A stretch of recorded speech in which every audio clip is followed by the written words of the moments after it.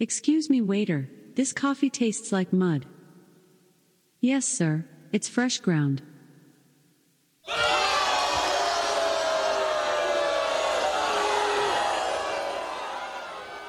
What do you call a skid mark that won't come out? Undeterred.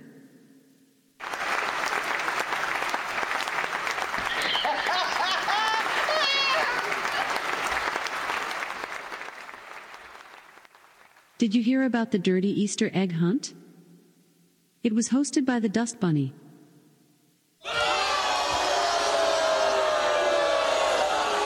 If you just read the bio for Dr. Steve, host of Weird Medicine on Sirius XM 103 and made popular by two really comedy shows, Opie and Anthony and Ron and Fez, you would have thought that this guy was a bit of, a clown. Why can't you give me the respect that I'm entitled to? I've got diphtheria crushing my esophagus. I've got Ebola virus dripping from my nose. I've got the leprosy of the heart valve, exacerbating my incredible woes. I want to take my brain out and blast it with the wave, an ultrasonic echographic and a pulsating shave. I want a magic pill for all my ailments, the health equivalent of Citizen Kane. And if I don't get it now in a tablet, I think I'm doomed and I'll have to go insane. I want a requiem for my disease, so I'm paging Dr. Steve. Dr. Steve! From the world-famous Cardiff Electric Network studios, it's Weird Medicine, the first and still only uncensored medical show in the history of broadcast radio, now a podcast. I'm Dr. Steve. My little pal, Dr. Scott, the traditional Chinese medical practitioner who gives me street cred with the wacko alternative medicine ass hats. Hello, Dr. Scott. Hey, Dr. Steve. And Tacey, my partner in all things. Hello, Tacey. Hello. This is a show for people who would never listen to a medical show on the radio or the internet. If you have a question you're embarrassed to take to your regular medical provider, if you can't find an answer anywhere else, give us a call, 347-766-4323. That's 347-POOHEAD. Follow us on Twitter at Weird Medicine or at drscottwm. Visit our website at drsteve.com for podcast, medical news, and stuff you can buy. Most importantly, we are not your medical providers. Take everything you hear with a grain of salt. Don't act on anything you hear on this show without talking it over with your doctor, nurse practitioner, practical nurse, physician assistant, pharmacist, respiratory therapist, chiropractor, acupuncturist, yoga master, physical therapist, blah, blah, blah, blah, blah, whatever. And Tacey, I understand you're going to be leaving and then coming back later in the show, and that's fine. And we'll see you then. And Dr. Scott, everything going well on Simply Herbals. Thank you. Thank you. Tacey's looking at me confused, but I'll explain in a minute. Sprays. Lots of nasal sprays. Okay, yeah, check him out at simplyherbals.net and check out stuff.drsteve.com, stuff.drsteve.com for all of your Amazon needs, and patreon.com/weirdmedicine, where we do our Tacey and I do our Patreon over there, including the exam room where we have celebrities call in and ask us questions. And then I'm doing Cameo still, cameo.com/weirdmedicine for $8, something like that. I'll say fluid to your mama. So there you go. All right. Thank you. Don't forget to check out Dr. Scott's website at simplyherbals.net. That's simplyherbals.net. And check out our website, as I said, at drsteve.com. So, all right. How's it going? Awesome. Yeah, you had a good week? Pretty good week. I don't give a shit. I know. So it was nice of you to sound semi-sincere. To pretend. Semi-sincere. I was just burning up like everybody else in this part of the United States. Yeah, that kind of sucks a little bit, but it's I hear it's going to get better. But no one tunes in to us to listen to us talk about the weather. Prognosticating the... So what kind of medical news do you have for us this week, Dr. Scott? Anything weird and wonderful and odd? Well, one thing that's really pretty wonderful is the fact that there is a new diabetes drug out that's helping patients lose weight like they've never seen before. Oh, really? What is the drug? So the drug is called tirzepatide. Okay, that's very close. That's pretty damn good. I've been practicing. I actually read this 30 seconds before we came on, so I figured it's that notorious Dr. Scott show prep. Yes, I worked so hard. So the drug works on two naturally occurring hormones that help control blood sugar and are involved in sending fullness signals from the gut to the brain. Yeah. So that whole feedback mechanism, which is really important to keeping us from feeling hungry all the time. what they noticed is that the folks who have diabetes were losing weight and lost up to 21% of their body weight. Yeah. In some cases, that's 50 to 60 pounds, Dr. Steve. Yeah, that's a big deal. That's a big deal. And the great news is it helped with a lot of people. There, just a couple people dropped out of the study because of some GI upset. And that's real classic with these pretty drugs. Pretty common. I mean, that's one of the ways they help you lose weight is by making you sick to your stomach. You poop yourself to death. Well, no, it's so just, nauseated. Yeah, you just can't, make you nauseated. But you can't eat. Yeah. I'm looking at this article in the New England Journal of Medicine, which is a pretty highfalutin medical journal. Right. And this is where they were looking at it just for obesity alone. Okay. And it was a phase 3, double-blind, randomized controlled trial. Ooh, very good. Those are the ones we like. Yep. And they assigned 2,539 adults with a body mass index greater than 30. So obesity is characterized as 25 or more. Overweight is 25 or more. And so these people were obese, or if they were 27 or more and had at least one weight-related complication. And that had to exclude diabetes in this case. Okay. So it could be osteoarthritis of the knees, I'm assuming, something like that, some of those kinds of things. And then they were to receive once weekly subcutaneous tirzepatide 5 milligram, 10 milligram, or 15 milligram, or placebo for 72 weeks. So I'll give them credit for this one, too. They took their time, and they weren't in a rush to get this thing to market, which is nice. You know, they watched people for a year and a half. And then they had a 20-week dose escalation period on top of that. So it was really 92 weeks. Okay. That's a so it was almost, it was right at pretty lengthy study. 2 years, right? Yep. Well, just under 2 years. Pretty and their co-primary endpoints, remember, you have to decide what your endpoint's going to be. What are we really looking for? And it was percentage change in weight from baseline and a weight reduction of 5% or more. So at baseline, the mean body weight was 104.8 kilograms. So let's ask Echo what that is. Echo, what's 108 kilograms in pounds? 108 kilograms is about 238 pounds. Well, it's 108. By the way... No, I don't care about the bio weights. Echo, stop that. And so the mean BMI was 38. It was actually, mean body weight was 104.8. But you get it. These were, people with who were overweight. And 95% of the participants had a BMI of 30 or higher. And so the mean percentage change in weight at week 72 was minus 15%. So we can figure this out. Echo, what is 85% of 104.8? 85% of 104.8 is 89.08. 89.08. Echo, what's 89 kilograms in pounds? 89 kilograms is about 196 pounds. So they went from 230, 240 down to 190 something on average, right? Yep. And so that's they have estimated that if you can lose 5 to 10% of your body weight, you can reduce your risk of sudden death and other complications significantly. So, that's a big deal. So this stuff, of course, will be insanely expensive in the beginning until they lose their patent. But I got to tell you, I don't know how much it costs to do one person for 2 months and have all the different centers. I mean, this isn't just done in one office. This is done in offices all over the place. They got to pay everybody, got to pay the nursing staff, the laboratories who do the blood work, everybody. I mean, these things cost a lot of money to run. About $100 million, I think, is what it is to get a new drug to market. Just this one, going through all the I thought trials. some of them were like $1 billion. Well, I'm sure. I'm sure it could go a whole lot more than 100 million.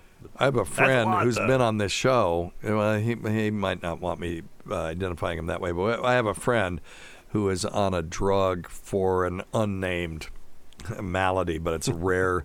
It's an orphan drug, and he had to do 6 shots, and each one of them are something like $800,000 a shot. Insurance paid for it, and I'm sure they discounted the shit out of them. But if you were paying cash, that's how much it would be. Yeah, well, they were saying these drugs, they're kind of ballparking early estimates, $1,000 a month for these. Yeah, so that's a lot for 12 months. If you're going to do it for, these people did it for 18 months. So you're talking 18 grand to lose enough weight to really improve your outcomes. And if your insurance pays for it particularly, that's probably a pretty good deal if you've tried everything else. Yes. So, and our goal is to save lives, but also quality of life. It does improve your quality of life. Mm-hmm. And, I've seen people who talk about, doctors are fed the same bullshit that we are about weight, and weight isn't unhealthy, and, being overweight isn't unhealthy. And it's not, look, the problem in what we're fed, if you know what I mean. So I'm sorry. No, that was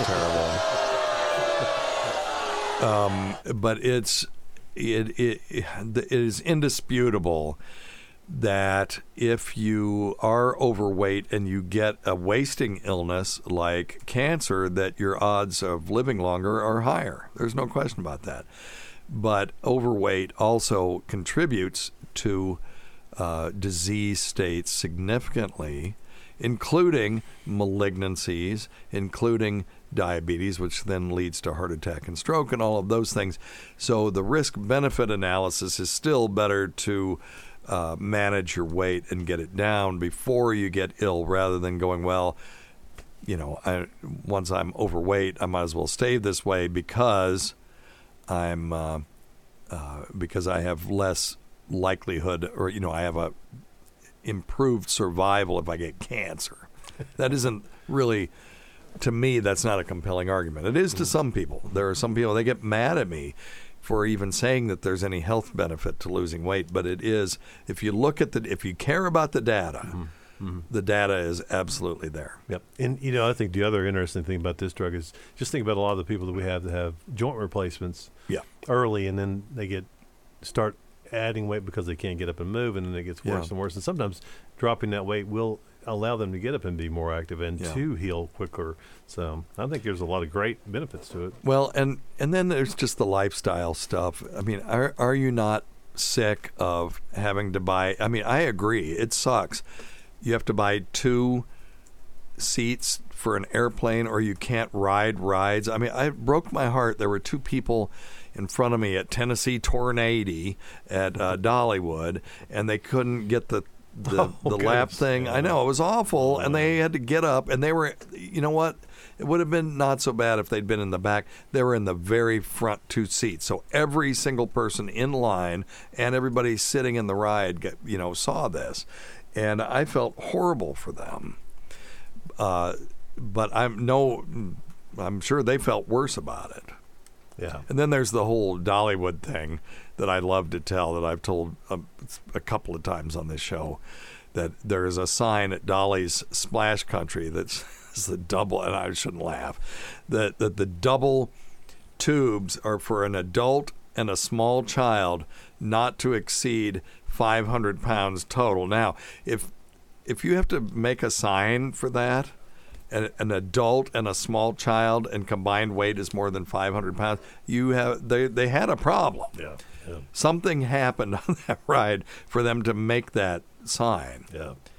And so anyway, if you get kicked out, that's something. Yeah, that's good. It's a lifestyle issue. It is. Anyway, all right. So Terhubadant. Terzepatide. God, now you got me doing it. I said it pretty. Terzepatide. That was pretty quick. Oh, look who's here. The boss. Here's the boss of all bosses. Hello. How are you? I'll turn your mic on as soon as you flip that switch. So Tacey's here, everybody. And she has been... and nobody cares about our kid or anything. I think it's on. Yeah, it's on. It's hot. Nobody cares about our kids' excellent grades or any of that stuff, but he is now searching for an apartment because he's not getting along with his roommates. And that is, can you help her? Because she's plugging. Yeah. I'm sorry. Oh, she's plugging in. Is that working? Yes. Okay. Now it is. I was afraid. Okay. Yeah, those Very things good. weren't working for me the other day. Yeah.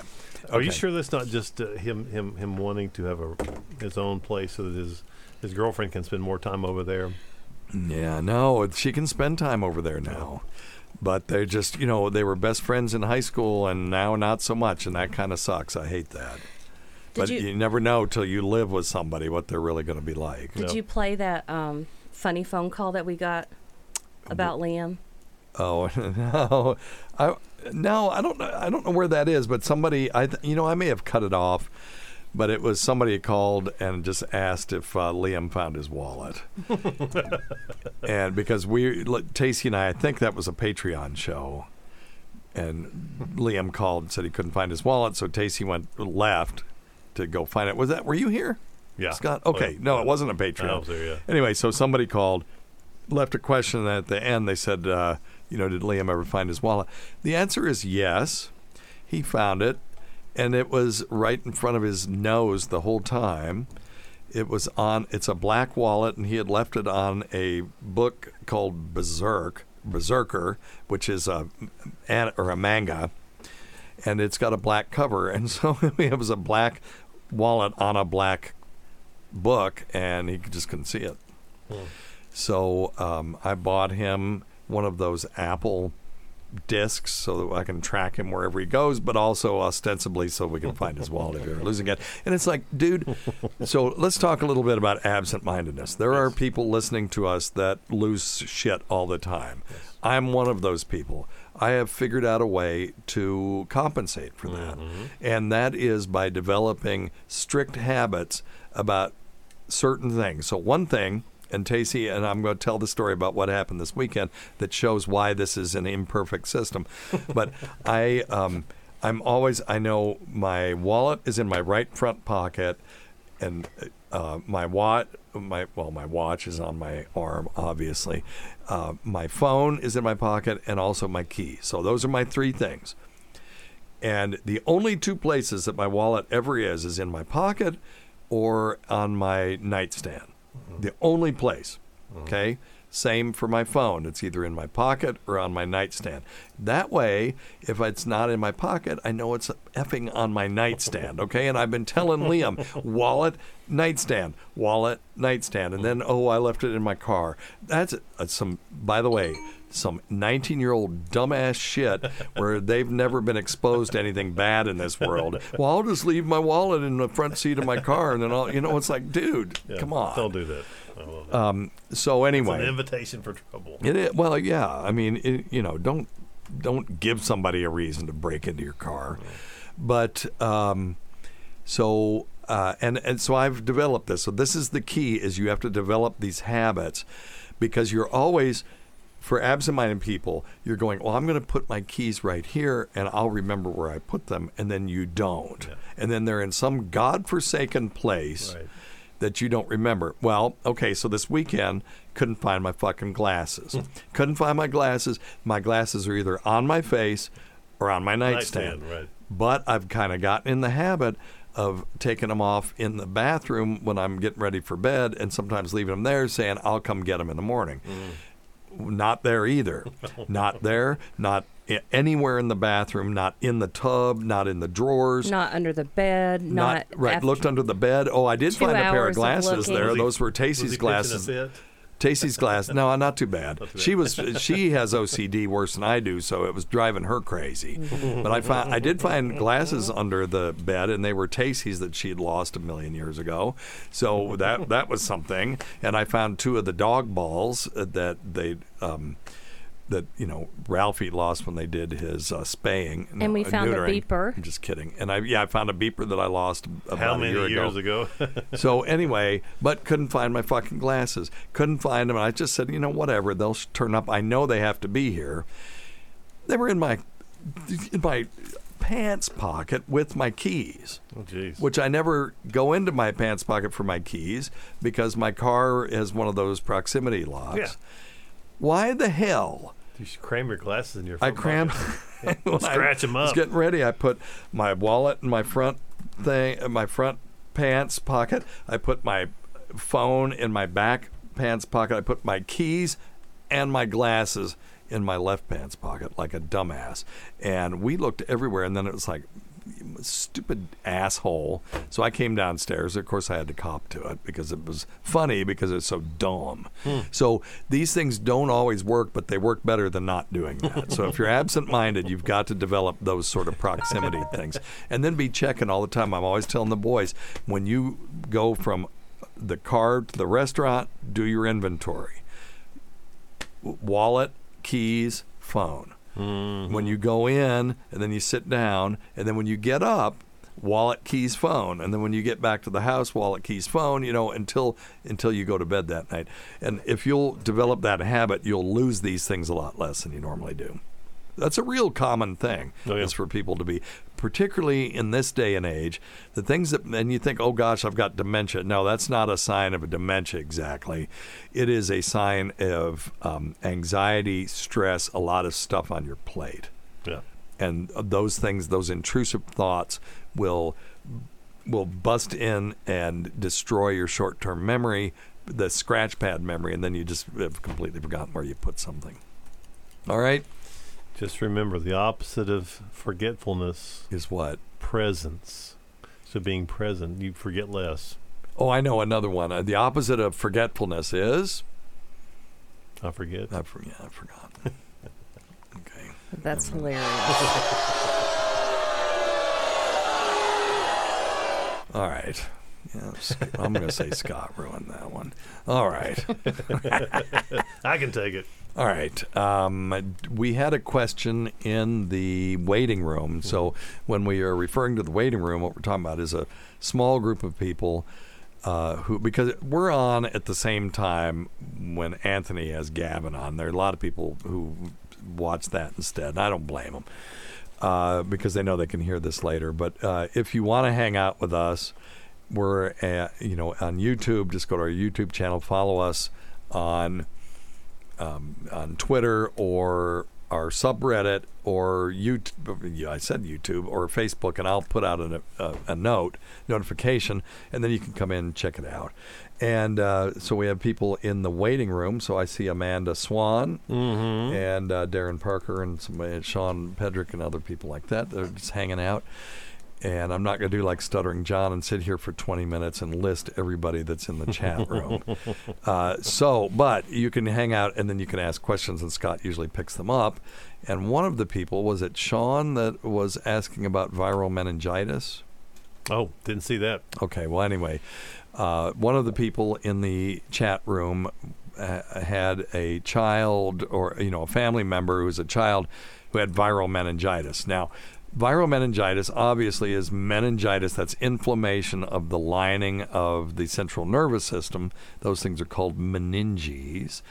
And it's a very common form of meningitis. If I had to choose between viral and bacterial, I'll take viral because in adults, for the most part, it causes a chronic headache. Okay. And most people get better on their own without treatment. Now, non-polio enteroviruses are the most common causes of viral meningitis in the United States. So a lot of people get these enteroviruses, and very few of them will develop meningitis. But mumps can do it. Herpes can do it. Herpes encephalitis is a rough one, and that one usually requires IV medication. Influenza can cause meningitis, but these I've been doing this 35 years, and all of the viral meningitides that I've seen have all been non-polio enteroviruses.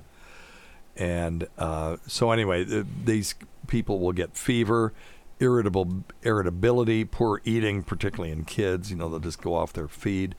They might be lethargic, hard to wake them up from sleep.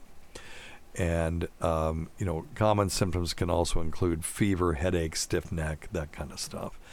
And so they'll diagnose this by doing lab tests, and sometimes they'll get a stool sample. Other times they have to do a lumbar puncture, which is where they stick a needle in your back and get some cerebrospinal fluid and look at it under the microscope.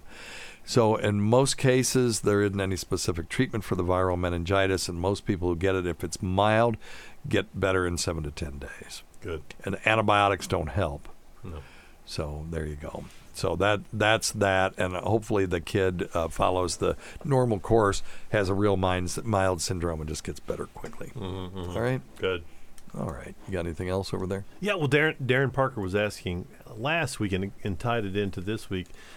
I guess he started having maybe some cardiac concerns.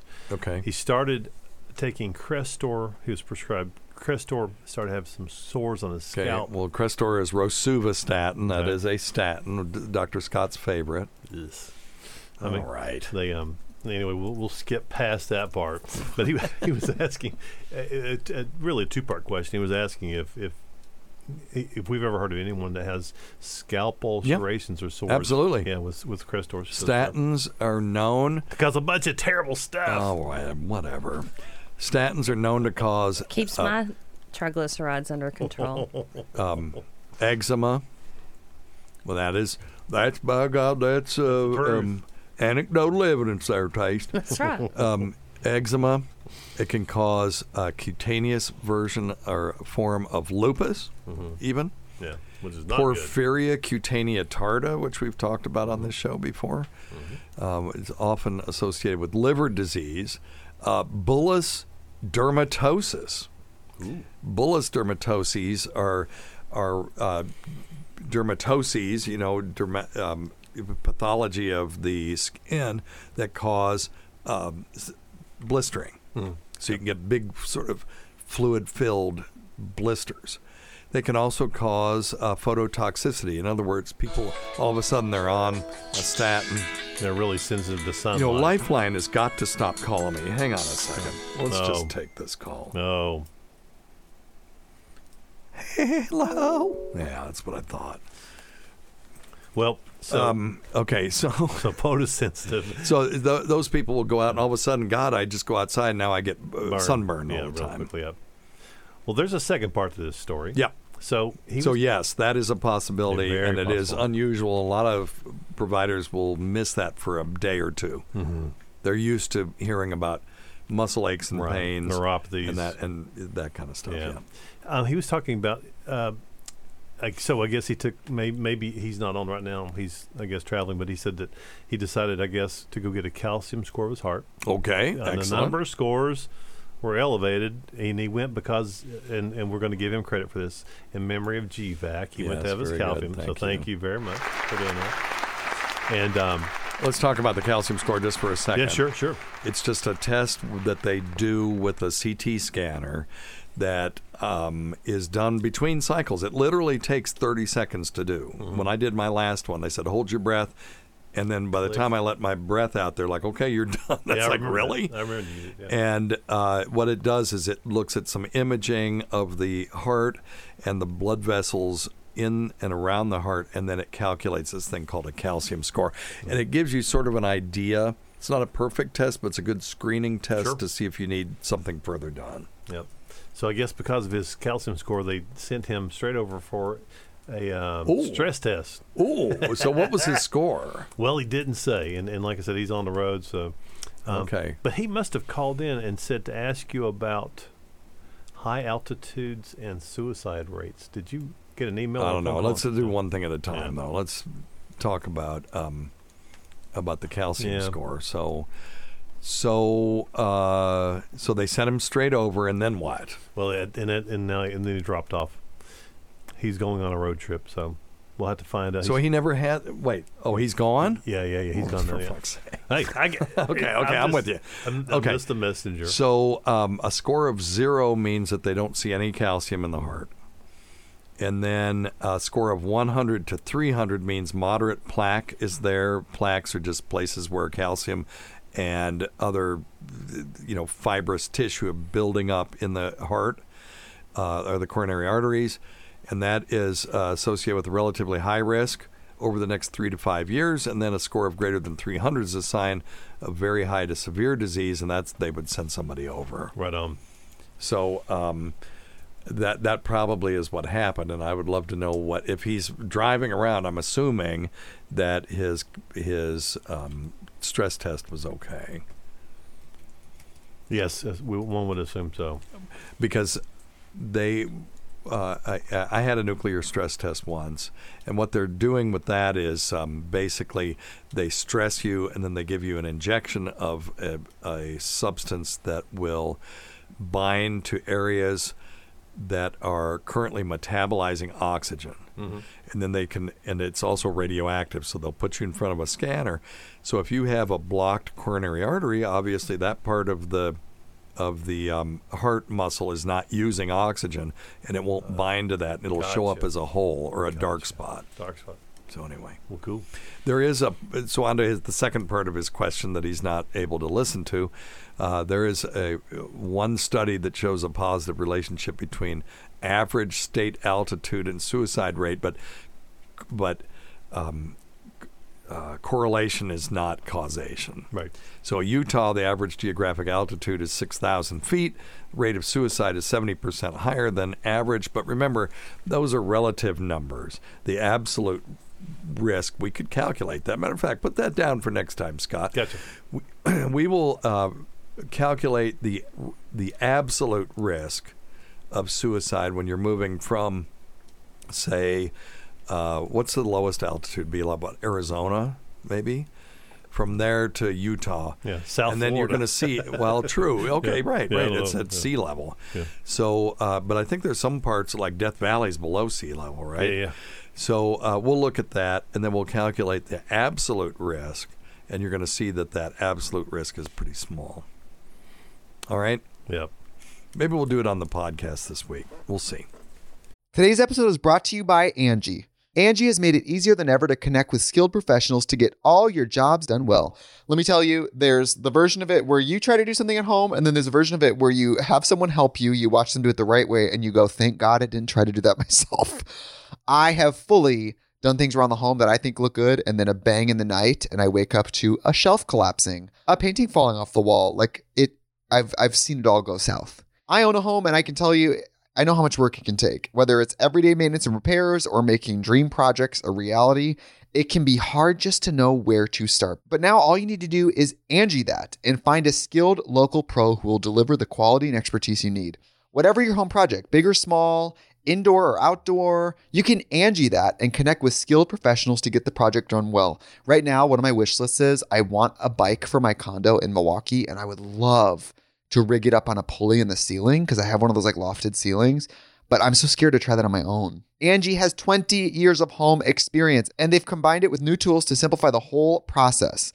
Bring them your project online or with the Angie app. Answer a few questions and Angie can handle the rest from start to finish, or help you compare quotes from multiple pros and connect instantly, which means you can take care of any home project in just a few taps. Because when it comes to getting the most out of your home, you can do this when you Angie that. Download the free Angie mobile app today or visit Angie.com. That's ANGI.com. All right, what else you got? That it? That'll be about all. From there. Now, you had some other articles that you wanted to talk about. Yeah, another article, and you've actually, I'm not sure where you got this, but it's about the changes to the brain following an injury. Okay, what kind of injury? It's a TBI, so a head injury. Okay. So what they're saying is every year in the United States, nearly 2 million Americans sustain traumatic brain injuries, or TBI, and survivors can live with lifelong physical, cognitive, and emotional disabilities. And currently there are no great treatments. Yeah. Right. And we've all treated those and done our best to work with those. But they've known for many, many years that the brain tries to recruit and make new connections. Yep. And what they've found now is they may have a way to actually using some it's a weird process called iDisco. Excuse me. Yeah, I don't know. Just that's whatever the anagram is. Donna Summer. It's what it sounds like. But actually, being able to maybe transplant. How do you spell it? It's small I disco, capital DISCO. Okay. Idisco. Yeah. Of course, you're probably going to pronounce it like. No, this looks like Idisco. for trauma, for TBI? Yeah. But that's the imaging that they're using. So okay.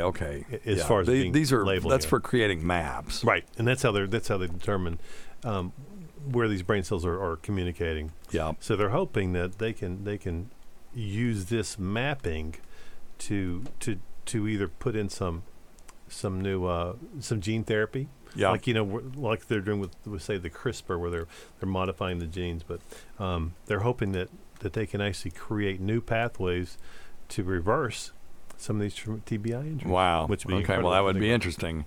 This is one of the immune system, which we're getting a handle on, and the neurologic system is a frontier of science that's still yet to be fully explored. We have no idea what makes consciousness. No. Do you know, Tace?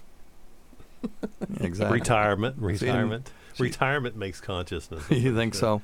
Pretty sure that has something to do with it. Yeah, so they use this process called Idisco, which uses solvents to make biological samples transparent.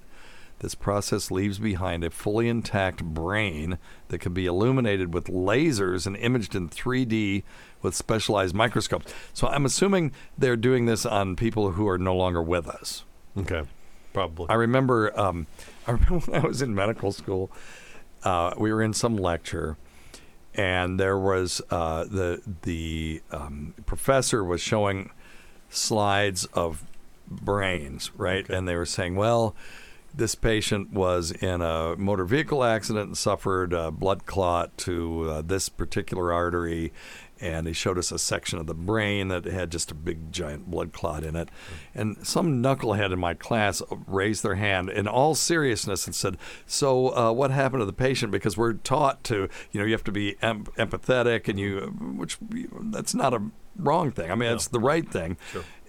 But this person was trying to show, who cares about all this? What happened to the patient? The professor just said, well, usually when you see sections of brains, you can assume that the patient didn't make it. So anyway, I'm assuming in this case, they're putting solvents in these brains and making them completely transparent and then probing them with lasers that these people have deceased. Yeah, but what a really interesting thing I was reading about this, Dr. Steve, was that in a lot of these TBIs, what the problem is inhibition is lower. And certainly you'll see that even after TBIs, after someone's had maybe a surgery to their brain for a tumor. Yeah. It changes their personality, and they lose some of these inhibitions. So what part of their research is actually to neutralize. Have you ever heard of Phineas Gage? I have, but I can't tell you why. Okay, go ahead, finish, and I'll tell you his story in a second. But it's really incredible. So what they're actually trying to do with some of their cell therapy is to disinhibit these inhibitory neurons.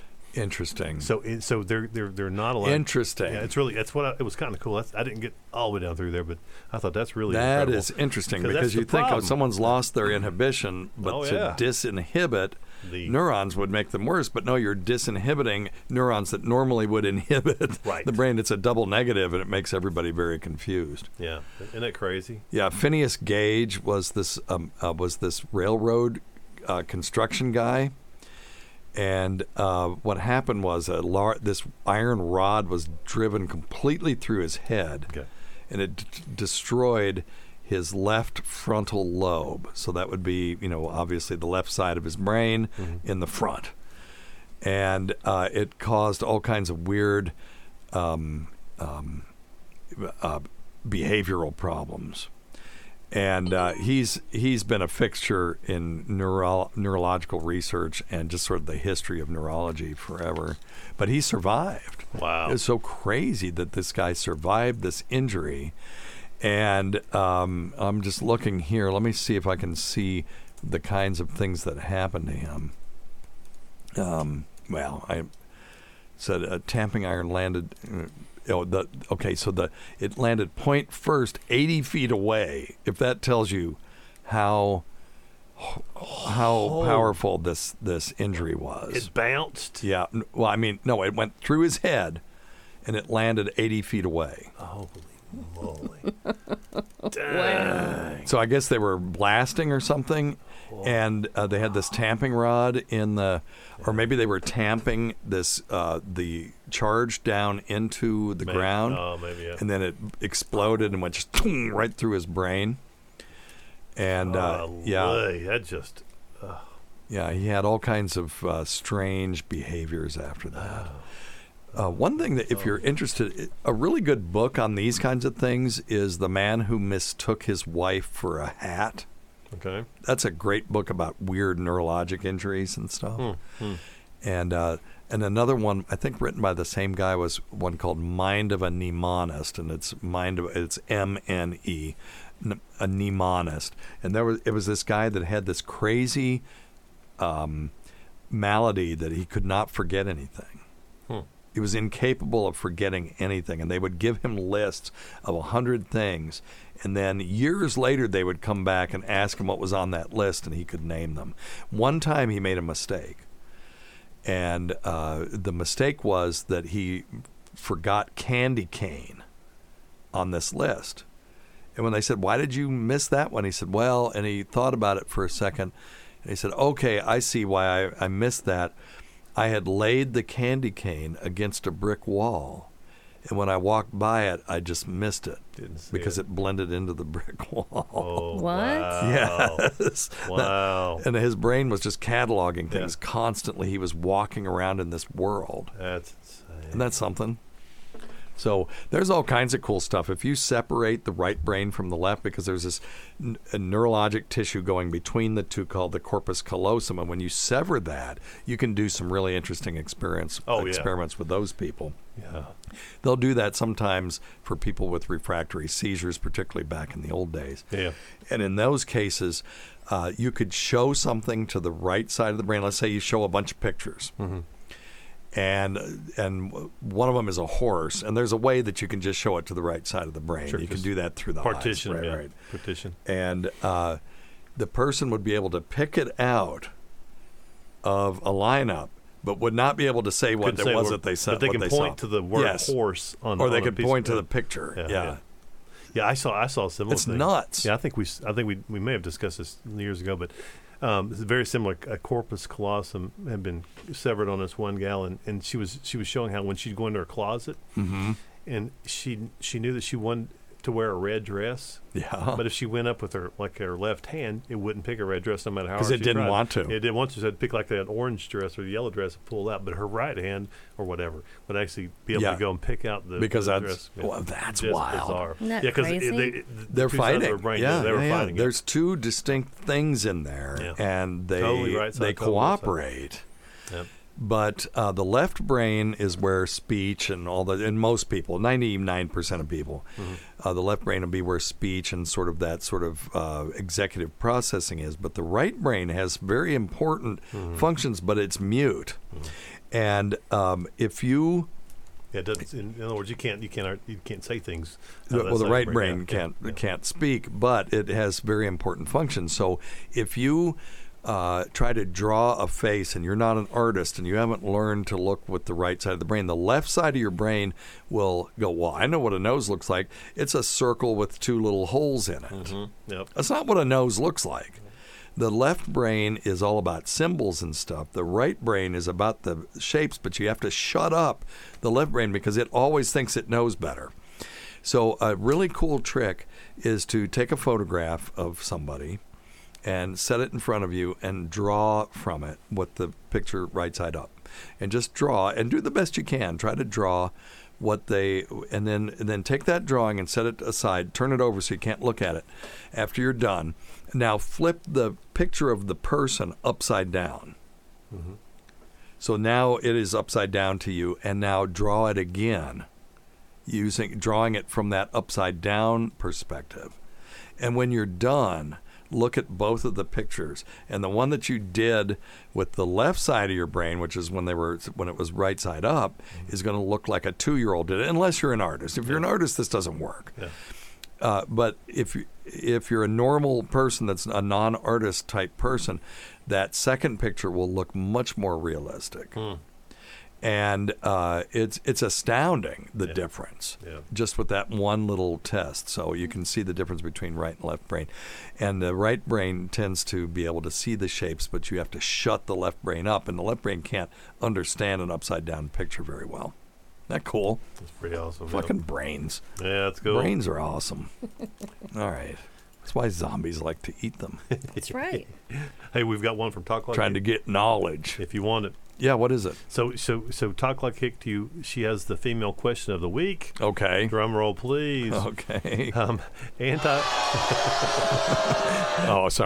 Antiperspirants and deodorants for the vagina and okay, Tace, you better take this and one. the ass. So, what is up with that? Do you think they're good or they're bad?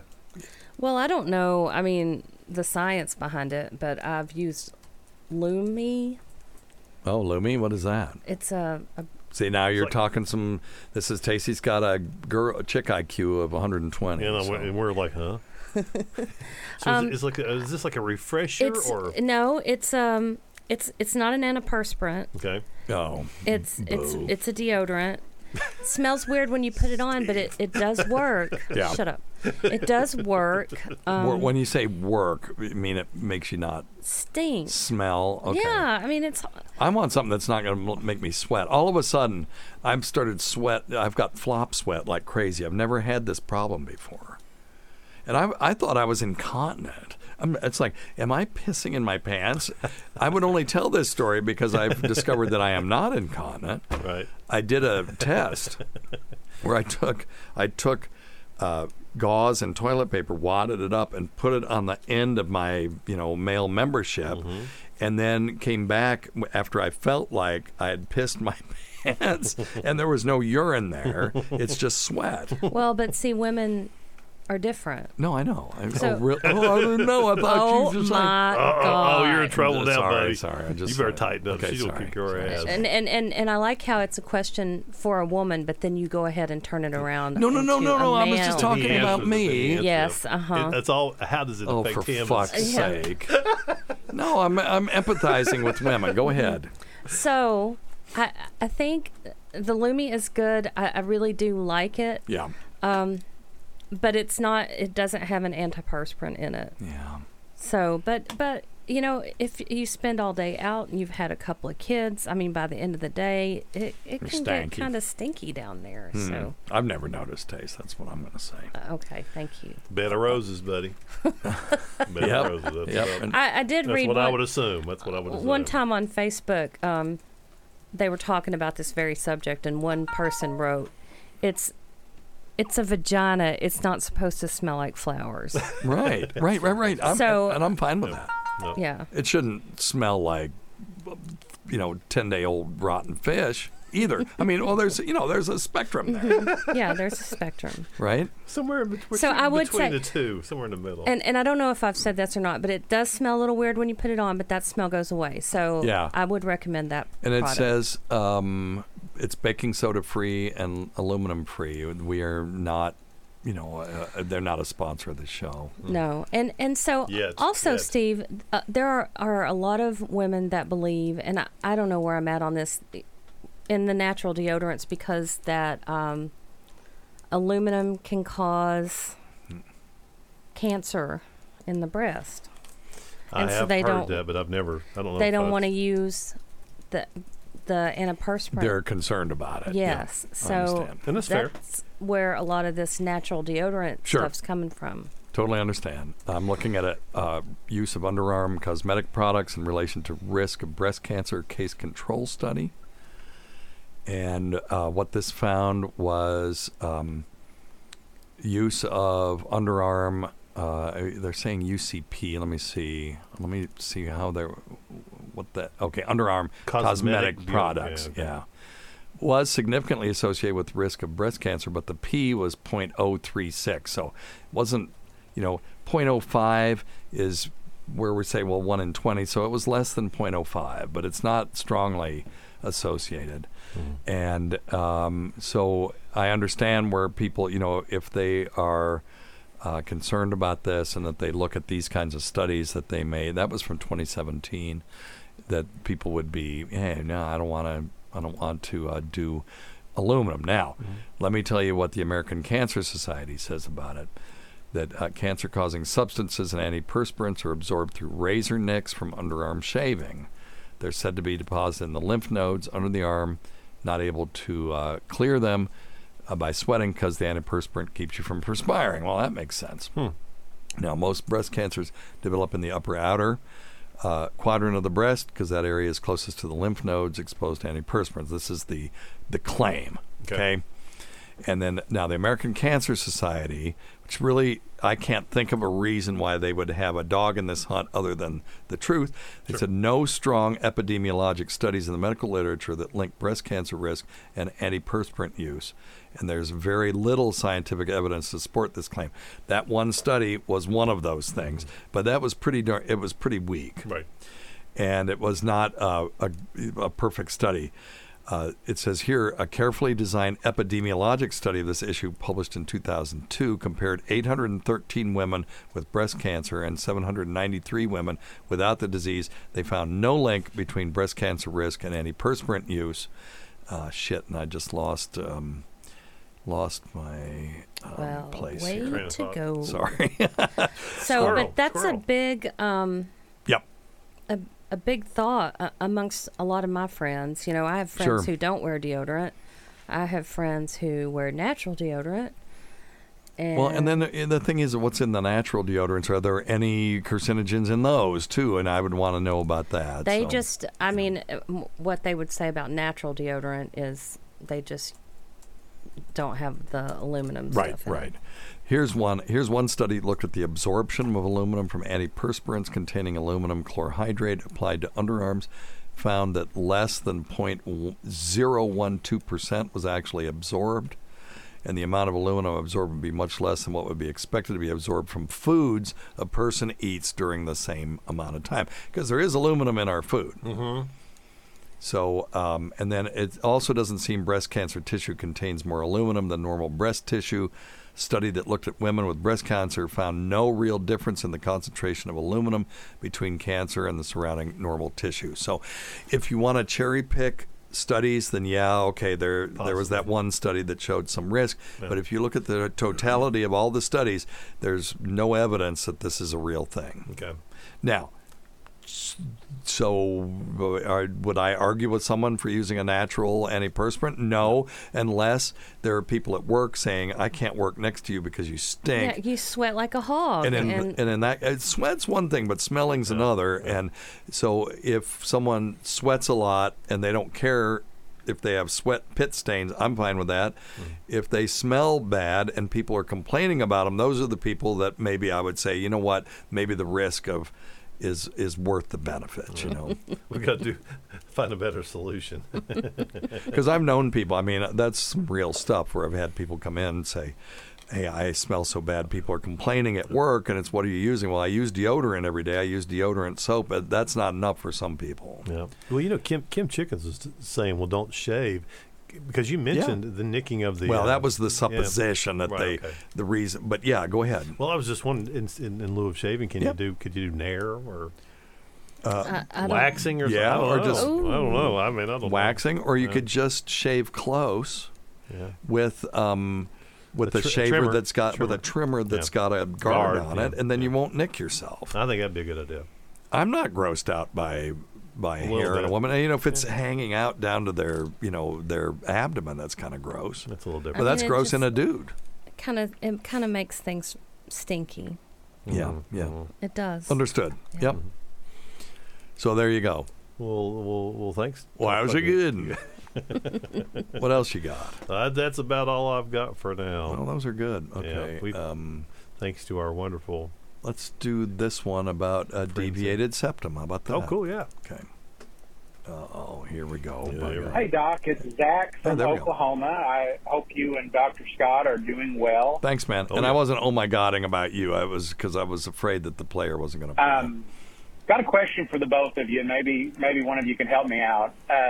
All my life, I've had horrible sinuses. I have a bad problem with allergies. I have a deviated septum, which doesn't help. I get bad sinus infections. Ever since I was in high school, I've always used Flonase Okay, that won't. We're running out of time. That won't help. A deviated septum. A deviated septum is a medical problem. Tacey had it. Yes. She had it so bad she had a thing called a concha bullosa. Had to have it removed.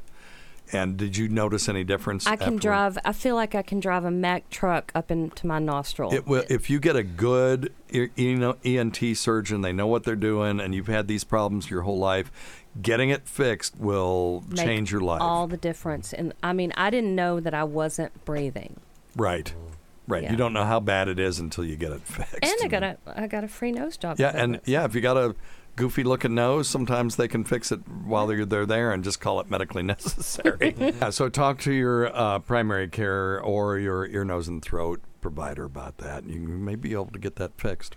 Anyway, what other questions you got there, Dr. Scott? Yes, we got Bob. Old Bobo. He was asking about old Bobo. Actually, technically it's Bob M, but, he was saying that last week we were talking about scoliosis. Okay. And he says he's 38 years old. He's got some scoliosis. One of his legs is about an inch shorter than the other. Okay. It doesn't bother me now, but I want to make sure it's not going to get worse. Yeah. Okay. Well, I don't know why you made that noise. Well, is everybody like that? Well, no, not to where it's clinically relevant. So, Bob? Do you know the degree of scoliosis that you have? Because there are different degrees. Yeah, mine got worse. Mm-hmm. But what do you think, Dr. Scott? What are you going to say? Well, I was going to say the person that deals with this number stuff. one thing I would say is a lot of stretching, a lot of back stretches, hamstring stretches, core strengthening, etc. Trying to keep the pelvis as balanced as you can. Try to keep that leg length discrepancy from getting too much worse. Yeah, because it just goes right up the chain from your ankle to your knee to your hip. And what about shoe inserts? If their one leg is shorter than the other. And certainly shoe inserts, we like to start small, an eighth of an inch first. Really? Because you don't want to go up too quickly because that can really throw off the hip and the back. And so I think shoe inserts are certainly good. But the key is going to be just a really great stretching exercise plan to try to slow the progression. Yeah. Yeah, Tacey is right, though, about, and let me give you one of these, Tace. Give yourself a bill! More than 50% of people do have subtle difference in their leg length. That's what I was asking. That's what you were talking about. Yeah, okay. I didn't hear the scoliosis so part. So that is absolutely true. And most of the time it doesn't cause problems, but if it's more than a couple of centimeters, so 2.5 centimeters is 1 inch, then it can affect your quality of life for sure. And these things can be caused by a lot of things, bone infections, bone disease. But in Bob, of course, it's caused, we think, by his scoliosis. And they should do x-rays and all of those things to look at these things and line everything up, make sure that there's not something that they can fix. And wearing a shoe lift is one thing. Like Scott said, you probably start small and work up. Mm-hmm. But then surgery is a possibility, but that's usually done in people who have this when they're a child, so that they can either stretch one of the limbs or cause one of the other ones not to grow as fast. Mm-hmm. And, so in children who are still growing, there's a thing called epiphysiodesis. And what that is just basically you're trying to slow down the growth plate in the longer leg. And then you can do lower limb shortening. You can do lower limb lengthening with a thing that looks like an external fixator. And then they just keep screwing that separated, what's it called when you turn a turnbuckle? Yeah. It's got like a turnbuckle on it, yep. And they'll keep screwing it to try to straighten that limb. Mm. But honestly, the best place to go is either it was to an orthopedic office. Let them, preferably one that's got a spine surgeon in the center. If you do ortho and if it's neurosurgeon, of course. Yeah, well, I'm just saying so that they can both look at it and say, yes, you don't need to do anything. That's what we're hoping is they'll say you don't need to do anything, and they'll send you to an orthotic shop and they'll get you a lift in the short legs shoe. Mm-hmm. Yeah, I guess his Cobb Mengel, he says, is 49. Which is what's 49? 49 is pretty significant. Yeah. Wow. Yeah. Okay. And a talk like Hickey would, what amount would make it clinically relevant? What's that? The I scoliosis? guess in scoliosis, yeah. Well, like we said, more than a 1 inch difference in leg length can affect your quality of life. And then, it's, I don't know, it's... Anything greater than 10 degrees is going to start to be a mild scoliosis. Yeah, let's grade scoliosis here. Yeah, it's the Cobb scale, Cobb angle measurement.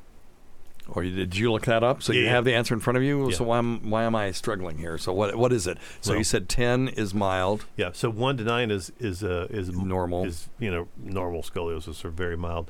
10 to 24 degree curve is considered mild scoliosis, needs to be monitored. 25 to 39 degree curve is considered moderate. You get up to 40 to 49 degree curve generally is considered a brace to avoid surgery. Yeah. And then getting up past that, you start looking at he was 50 to 70. He was in that grade 3. Yeah. Okay. Yeah. So yeah, they're suggesting bracing and certainly bracing. I'd get this looked at. Oh yeah, and I'm sure he has. He said they found it when he's in 9th grade. So okay. So he's been. Oh, so he's been living with it all this time, and he just wonders what's going to happen later. Well, I can tell you this, by God, that mine got worse as I got older. I'm about an inch shorter than I was when I was in college. And, it has caused me to have some difficulty. So you want to have someone that's monitoring this over time. Yeah, of course, you're twice as old as Bob. So that's how old is he? He's 38. Oh, yeah. Okay. Thanks, Bob. Not quite twice as old. All right. You got anything else? Nah, that's a bit. Hey, thanks, Bob. Just keep doing. Yeah, Bob, keep us in the loop on that. I would like to know how that turns out and what they say if you do some further monitoring. All right. Well, let's get out of here, Dr. Scott. Thanks. Always go to Dr. Scott. Thanks, Tacey. We can't forget Rob Sprance, Bob Kelly, Greg Hughes, Anthony Cumia, Jim Norton, Travis Teff, That Gould Girl, Lewis Johnson, Paul Ofcharsky, Chowdy 1008, Howdy Gooplunk, Eric Nagel, the Port Charlotte Whore, the Saratoga Skank, the Florida Floozy, the St. Pete Barkeep Blower, the Dolly Museum Diddler, the Ballet Bimbo, the girl with the genetic half-sister no one knows about, Percy Dumb, Roland Campos, sister of Chris, Sam Roberts, she who owns pigs and snakes, Pat Duffy, Bill the Cop, Keith the Cop, Dennis Falcone, Matt Kleinschmidt, Dale Dudley, Holly from the Gulf, Christopher Walken's voice double, guitarist Steve Tucci, the great Rob Bartlett, Adam Goldstein, Cargirl Vic. Thank you for your service. Cardiff Electric, Casey the Soil Scientist, Carl of the Talipes Equinovarus Carls, producer Chris, the subreddit news chick, a.k.a. That Oh my God, it's like the whole Crows show. and the Bukkake Queen, Jenny Jingles, the inimitable, Vincent Paolino, everybody. It really is bad. Eric Zane, Trucker Andy, Tucker and Anita Dixon, Bernie and Sid, Martha from Arkansas's Daughter, Ron Bennington, of course, our dear departed friends, GVAC and Barry the Blade, and Todd Hillier, who supported the show, was always gracious and always appreciated. Listen to our SiriusXM show on the Faction Talk channel, SiriusXM channel 103, Saturdays at 7 p.m. Eastern, Sunday at 6 p.m. Eastern, on demand, and other times at Jim McClure's pleasure. Many thanks to our listeners whose voicemail and topic ideas make this job very easy. Go to our website at drsteve.com. Okay. Nobody listens this far anyway. Go to our website at drsteve.com for schedules, podcasts, and other crap. Until next time, check your stupid nuts for lumps, quit smoking, get off your asses, and get some exercise. We'll see you in 1 week for the next edition of Weird Medicine. Don't take those headphones off yet. Why not?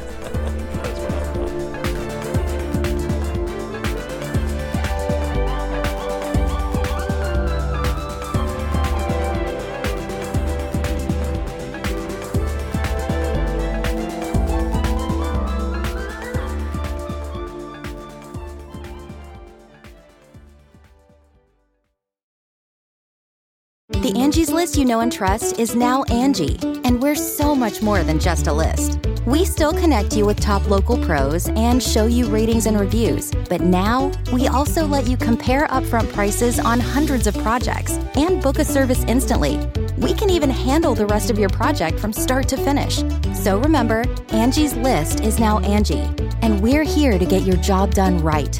Get started at Angie.com. That's ANGI, or download the app today. Today's episode is brought to you by Angie.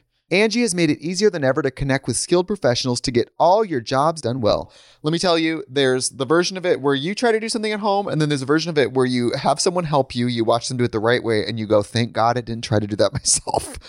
I have fully done things around the home that I think look good, and then a bang in the night, and I wake up to a shelf collapsing, a painting falling off the wall. I've seen it all go south. I own a home, and I can tell you, I know how much work it can take. Whether it's everyday maintenance and repairs or making dream projects a reality, it can be hard just to know where to start. But now all you need to do is Angie that and find a skilled local pro who will deliver the quality and expertise you need.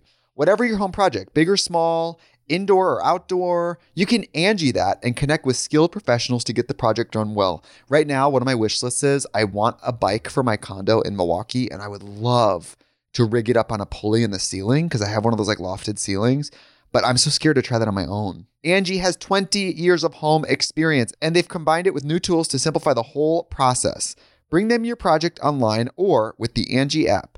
Answer a few questions and Angie can handle the rest from start to finish, or help you compare quotes from multiple pros and connect instantly, which means you can take care of any home project in just a few taps. Because when it comes to getting the most out of your home, you can do this when you Angie that. Download the free Angie mobile app today or visit Angie.com. That's ANGI.com.